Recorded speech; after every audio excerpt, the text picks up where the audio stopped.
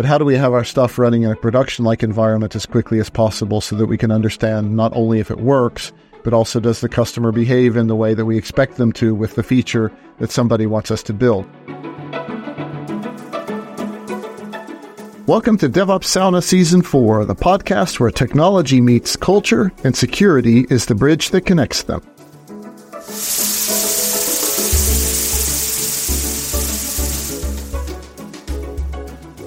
Hello, Darren and Mark are back in the sauna. Hello, Darren.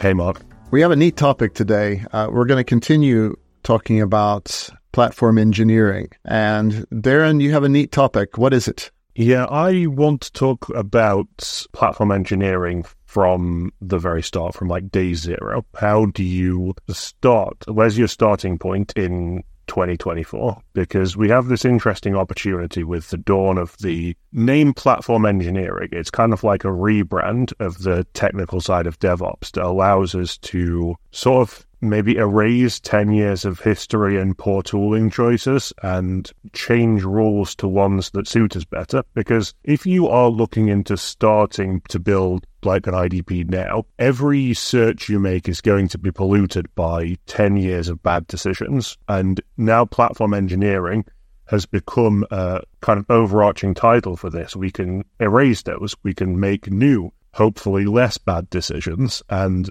build a playbook out of those. One of the cores that I always like to bring out at this point is that when Agile Manifesto came out and it was people and interactions over process and tools, and when Agile really got rolling, especially at the corporate level, where people had to tell people how to be Agile, what ended up happening was every team did different process and tools. People completely forgot about the people and interactions part. And then what we've ended up with is so many companies now have every team has their own Jenkins, or they have a GitLab under one desk with a shadow IT that gets hit by the cleaning lady with the vacuum cleaner from time to time. And there's no standardization of anything. And then platform engineering, we're never really starting from scratch. What we're doing, right, is we have to push forward some kind of legacy. Yeah, typically. I think it's very rare that anyone's starting from scratch. So maybe the title is a bit clickbaity and we're not talking about scratch, we're talking about starting fresh. But I do think like the Agile Manifesto was interesting in that it did cause that huge fracturing of tool chains across the board, basically. The idea that everyone's managing their own tool chain, it became kind of in my opinion, the opposite of what it was supposed to inspire, because obviously it promoted a mindset, it promoted a work style, but it's kind of like promoting a specific driving style and then forgetting to build a car. So you just have people showing up with random spare parts on race day. And that's kind of how the ecosystem is. And that, in my opinion, is what spawned platform engineering, this desire to take the tool sets and standardize them, push them all together without the kind of baggage of the Agile Manifesto, without as much of the culture. You can't completely separate them from the culture, because then you just have the opposite of the Agile Manifesto, where you have the tooling is great and the culture just completely ignores the tooling. Okay, so let's get into the first steps. Investment, I think, is one of the most interesting ones. It's going to cost something. And I think one of the most interesting things is that people look at, they think about platform engineering and they say, okay, well, do we need to hire some people, or do we need to buy some licenses for some cloud-based tools? But I think one of the other interesting things to consider is that really what you're going to start doing is paying back the interest on your technical debt. Now, the good news is that one of the things that is a key advantage is that many surveys have gone out and there's been a lot of research done, and many people believe that 40% of developers' time has been spent on maintaining those tool chains that are different than every other team and causing all of this kind of fragmentation and confusing. So it's not a 100% investment, but there is interest on that technical debt that's going to end up coming due the way that things have been done based upon each of those little silos that all of the teams have built themselves in. Yeah, and it's kind of curious with technical debt, you get the option with these platforms of kind of paying it now, or it's kind of just going to end up crushing you. And I think you raise an interesting point about the 40% time developers spend with these tools, which is 40% of the time they're not doing what they actually want to do, which is being developers. And it's kind of been a discussion we've had previously about maybe a short topic here on psychological safety of people and happiness in the workplace. Having almost half your time being dropped into something you don't want to be doing is an excellent way to make employees unhappy. So it kind of has this knock-on effect. And it is all about investment, and like not just monetary investment, but investment in the process, investment across the board. Because if you don't have support for this change, if this is a small team trying to push this change outwards in all directions, then I don't know what your feelings are, Mark, but I think they're going to have a tough time. I think they're going to fail. I think this leads into one of the most important ideas here, which is that you've got to have management buy-in, and you need to have management buy-in not only from the technical side of the house, but also from the sales and business sides of the house. And there's a balance there. You reminded me of something that, like, show me a company that is where the developers are just suffering under a mountain of technical debt, and I'll show you a company with short-term incentives based upon sales and revenue. That's interesting. Like, I don't get to deal with the sales side of things much, so it's kind of interesting to see it from that perspective. Incentives being another part of this that is really, really important. And, many times if companies are, they may have a short-term or a quarterly incentive, or maybe even they're a waterfall-based company, which every public company has to report quarterly, and most companies still have a yearly budgeting cycle and are not really agile in this department. So this putting down a bonus plan that at the end of the year, you're going to have sold X amount of product or made, Y amount of EBITDA or something like that. And then having those motivations pushing against, wait a minute, you want to take a little bit of time every sprint or every 2 weeks or whatever in order to fix things that are already in the product that we're already selling? You want to go back and what are you even talking about with this technical debt business? They push forward because they have incentives that say just sell, and never have the opportunity to look at how much that debt is piling up. But I have to say, if your company is operating like that, I think there are probably bigger changes that need to happen than absolutely platform engineering at this point. So in that case, it's going to be a struggle to push platform engineering anywhere, because, as we say, if you don't have the buy-in from management, if you don't have the buy-in from the developers, if you don't have the incentive for people to want to do this, it's not going to go anywhere, because it does require consistent feedback from developers. It will require funding from management. It requires all these people to pull together. And if you're not ready to make that investment, that's going to be the most difficult hurdle to overcome. It's always a matter of momentum. Getting started is the most difficult part. Absolutely.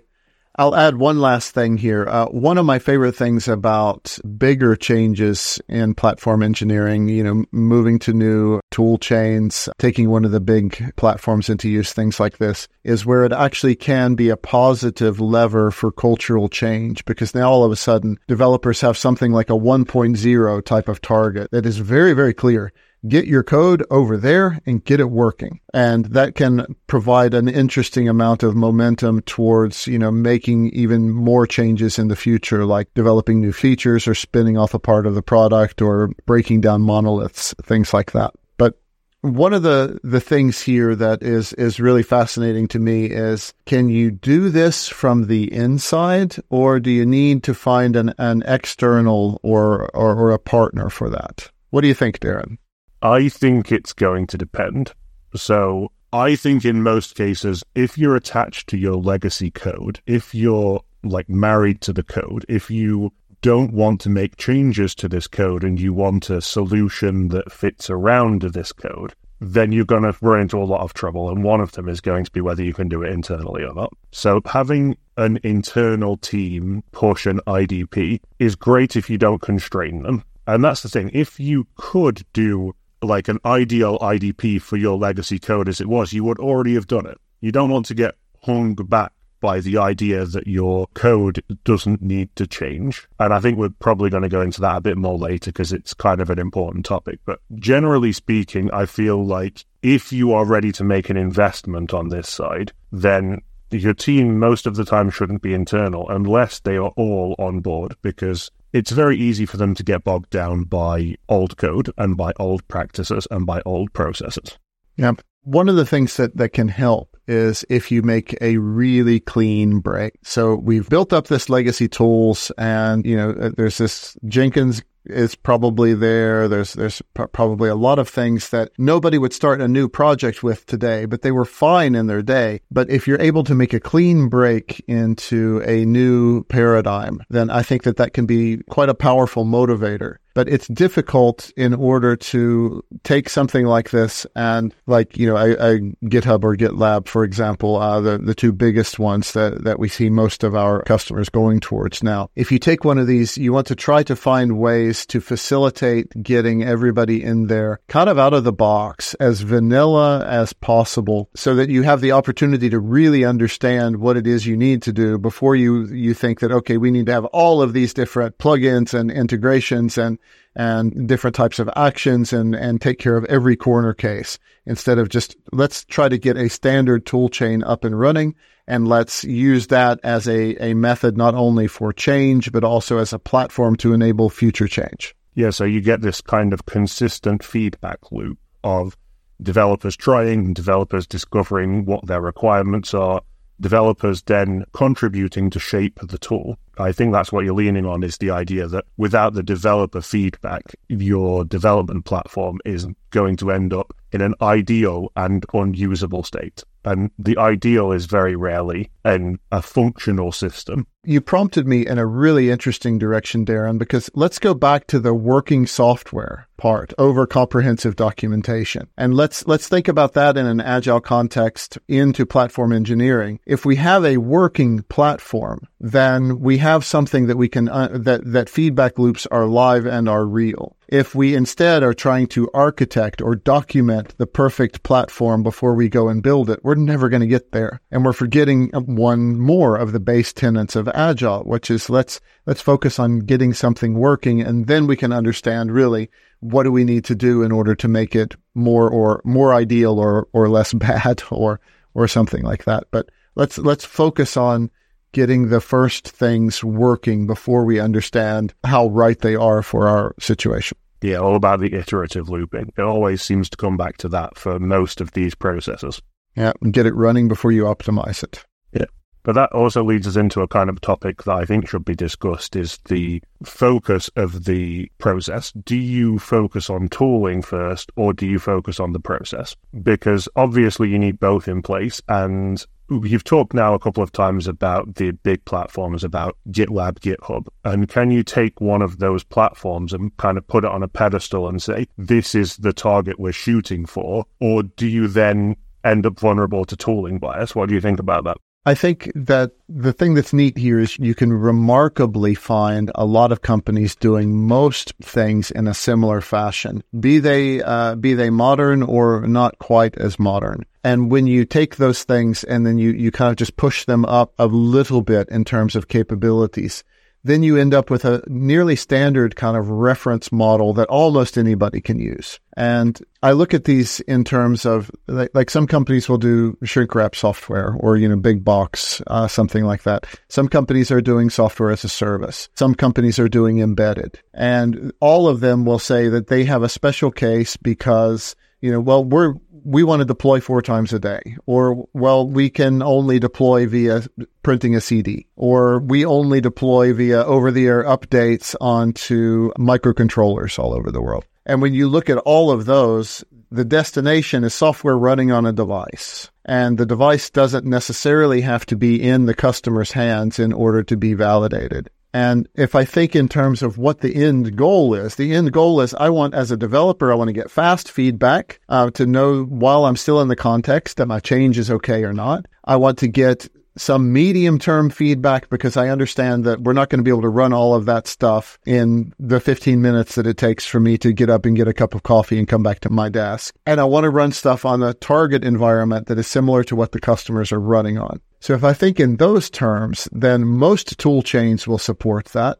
And all of the processes need to support that. So for me, I've been kind of funny in my life that I look at the tools as facilitating the process, and the process is like an extension of the tools. And I don't separate them as much as many people do, because a good pipeline, I'm going to push a change and I'm going to get feedback. And if I get negative feedback, then it's going to let me know that I didn't update the test case that I need to update in order to get positive feedback. And I think that once you think like this, you start to think in terms of tools and process as something that are intertwined and that are really trying to support how do you amplify, to use Gene Kim's words, amplify those feedback loops so that as quickly as possible, while still in context, a developer can understand the quality of their work.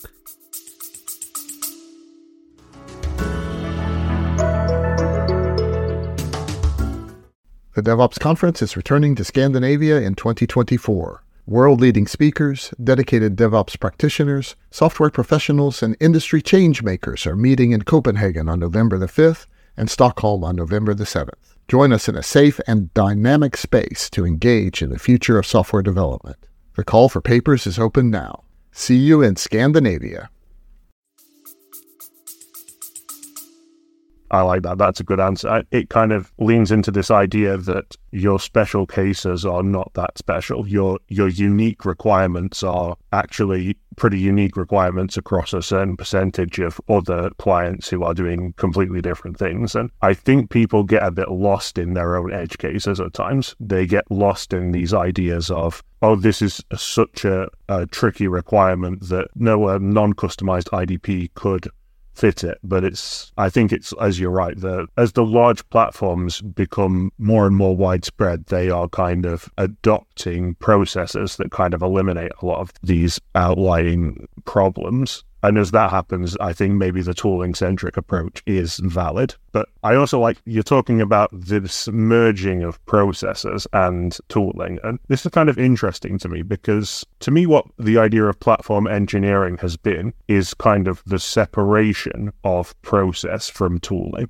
Like the platform engineering, from my perspective, is about making sure the tooling is there and letting someone else worry about the process. But I feel like in that way, all that's going to happen is things are going to go wrong. So this kind of merging of everything is quite interesting. And I'm hoping people take that to heart, because otherwise, if you end up with trying to make this golden platform of the perfect tools, the perfect platforms, and it ended up being unusable. I'm wondering, because you deal more with the consulting side, is that something you think is fair that at the moment platform engineering teams are looking at making too perfect tooling?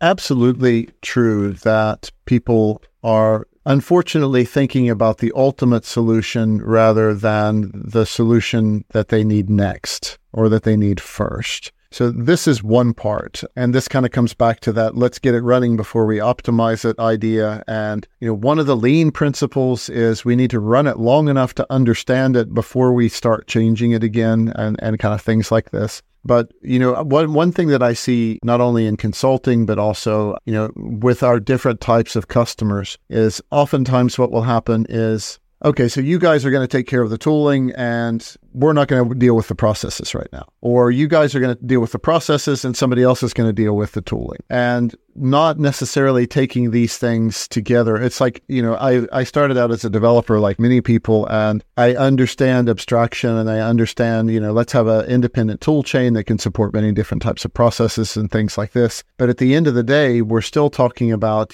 how do we discover the assets in our code? How do we leverage those? How do we get fast feedback on that? And how do we have our code running in a production-like, if not production itself, in a safe manner, blue, green, or canary, or whatever. But how do we have our stuff running in a production-like environment as quickly as possible so that we can understand not only if it works, but also does the customer behave in the way that we expect them to with the feature that somebody wants us to build? So when I think of those, it's like every platform should be able to support that.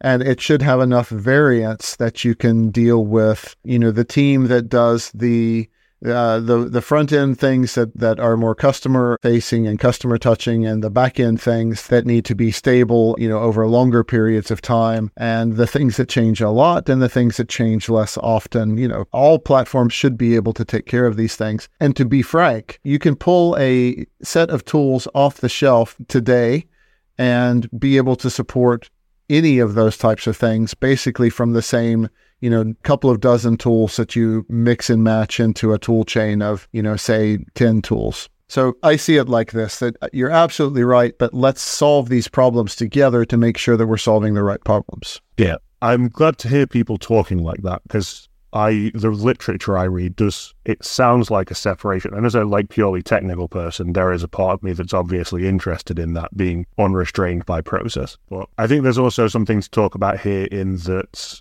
we get caught up in both the process and the tooling, and we don't really talk about the software that's being fed through it. And this idea that if your software is there, it shouldn't, the IDP and the process should mold itself around it, when actually, when coming into one of these platforms, your software also needs to change, and your software needs to be ready and valid for this kind of process, for this kind of change. And that it's not going to be that you're just putting a set of wheels under your current software that gets it where it's going faster. That dream it's not going to play out. Your software also has to be in a valid condition for being put through platform engineering tools, for being put through pipelines. And if you're running some legacy monolith that takes 6 hours to compile in your pipelines, then you're going to lose all the rapidity of feedback that you need to make this kind of tool successful, to make this kind of process successful. So on that subject, I think people need to not underestimate how much the software needs to be altered, or how much the software also needs to be in the right form. Yep. And you drove a really interesting thing through there, which is release frequency. And if we think in terms of this kind of legacy that you were talking about that takes 6 hours to build, and you say, okay, we want to set a target that we're in Scandinavia, so everything has to happen before midsummer, or it's not going to happen this year. So, one of the things is before midsummer, let's bisect that builds by 4 times, right? Do the math for me, Darren. So that's 3 hours, hour and a half, 45 minutes, and 22 and a half minutes. 22 and a half, yes. All right. So let's get the software from 6 hours to 22 and a half minutes. And let's do that in modern tooling. And now, how do we do that? There's one saying in software that's been true since I was a child. Essentially, there's nothing more permanent than temporary. So what we want to do is a proof of concept that we can build the software in 22 minutes instead of in 6 hours. And we're going to form a task force of some of our best guys, and we're going to tell them to, do a couple of sprints worth of spikes maybe, and do that in a modern tool chain. And let's not even say tool chain. Let's do that in a modern single platform solution without the bells and whistles, and say, okay, look at what we just did. We bisected by 4 times our build time. We got from 6 hours to 22 and a half minutes in a month with a small group of people. And then you do the math on that, and you think about how big an improvement that would be for people waiting for stuff to compile, or people throwing a bunch of code at the nightly build and then leaving and coming back the next day, and the build is always broken, and build bot is always red, or whatever it is that they're running.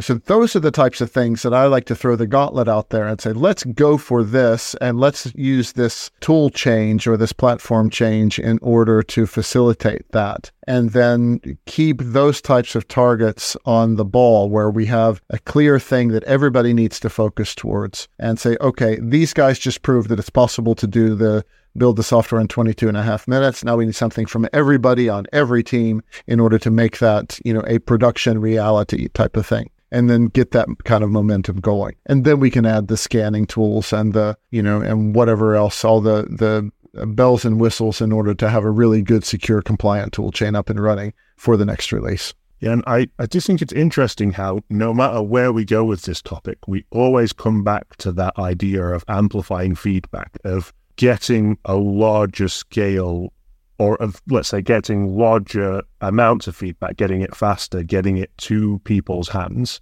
So it's quite interesting that we can just maybe talk about everything as a scale of how developers receive that feedback and how developers can integrate that feedback into their work and erase that kind of waiting period, erase the time between them. Because you are a coder, we've both done this kind of work, and it's the kind of thing that you get into in such a way that you don't want to be interrupted by massive delays. If you're actually interested in a project and working on that project, you want to stay inside that project. You want to stay focused on it. So getting this kind of feedback loop, getting it as rapid as possible and as useful as possible, it kind of has to be the primary goal, in my opinion. I completely agree. I think that's a really interesting place to park this week's episode. I think what we've talked about is, investing. Yeah, so when you're investing, you basically have to be all in at all levels. You can't half do platform engineering. All right. Is it an inside job? Rarely, especially if you're trying to cling to your legacy code. Tool-centric, process-centric? It probably can be tool-centric because the large platforms are a lot more flexible than you think, and your unique cases are probably not as unique as you believe they are.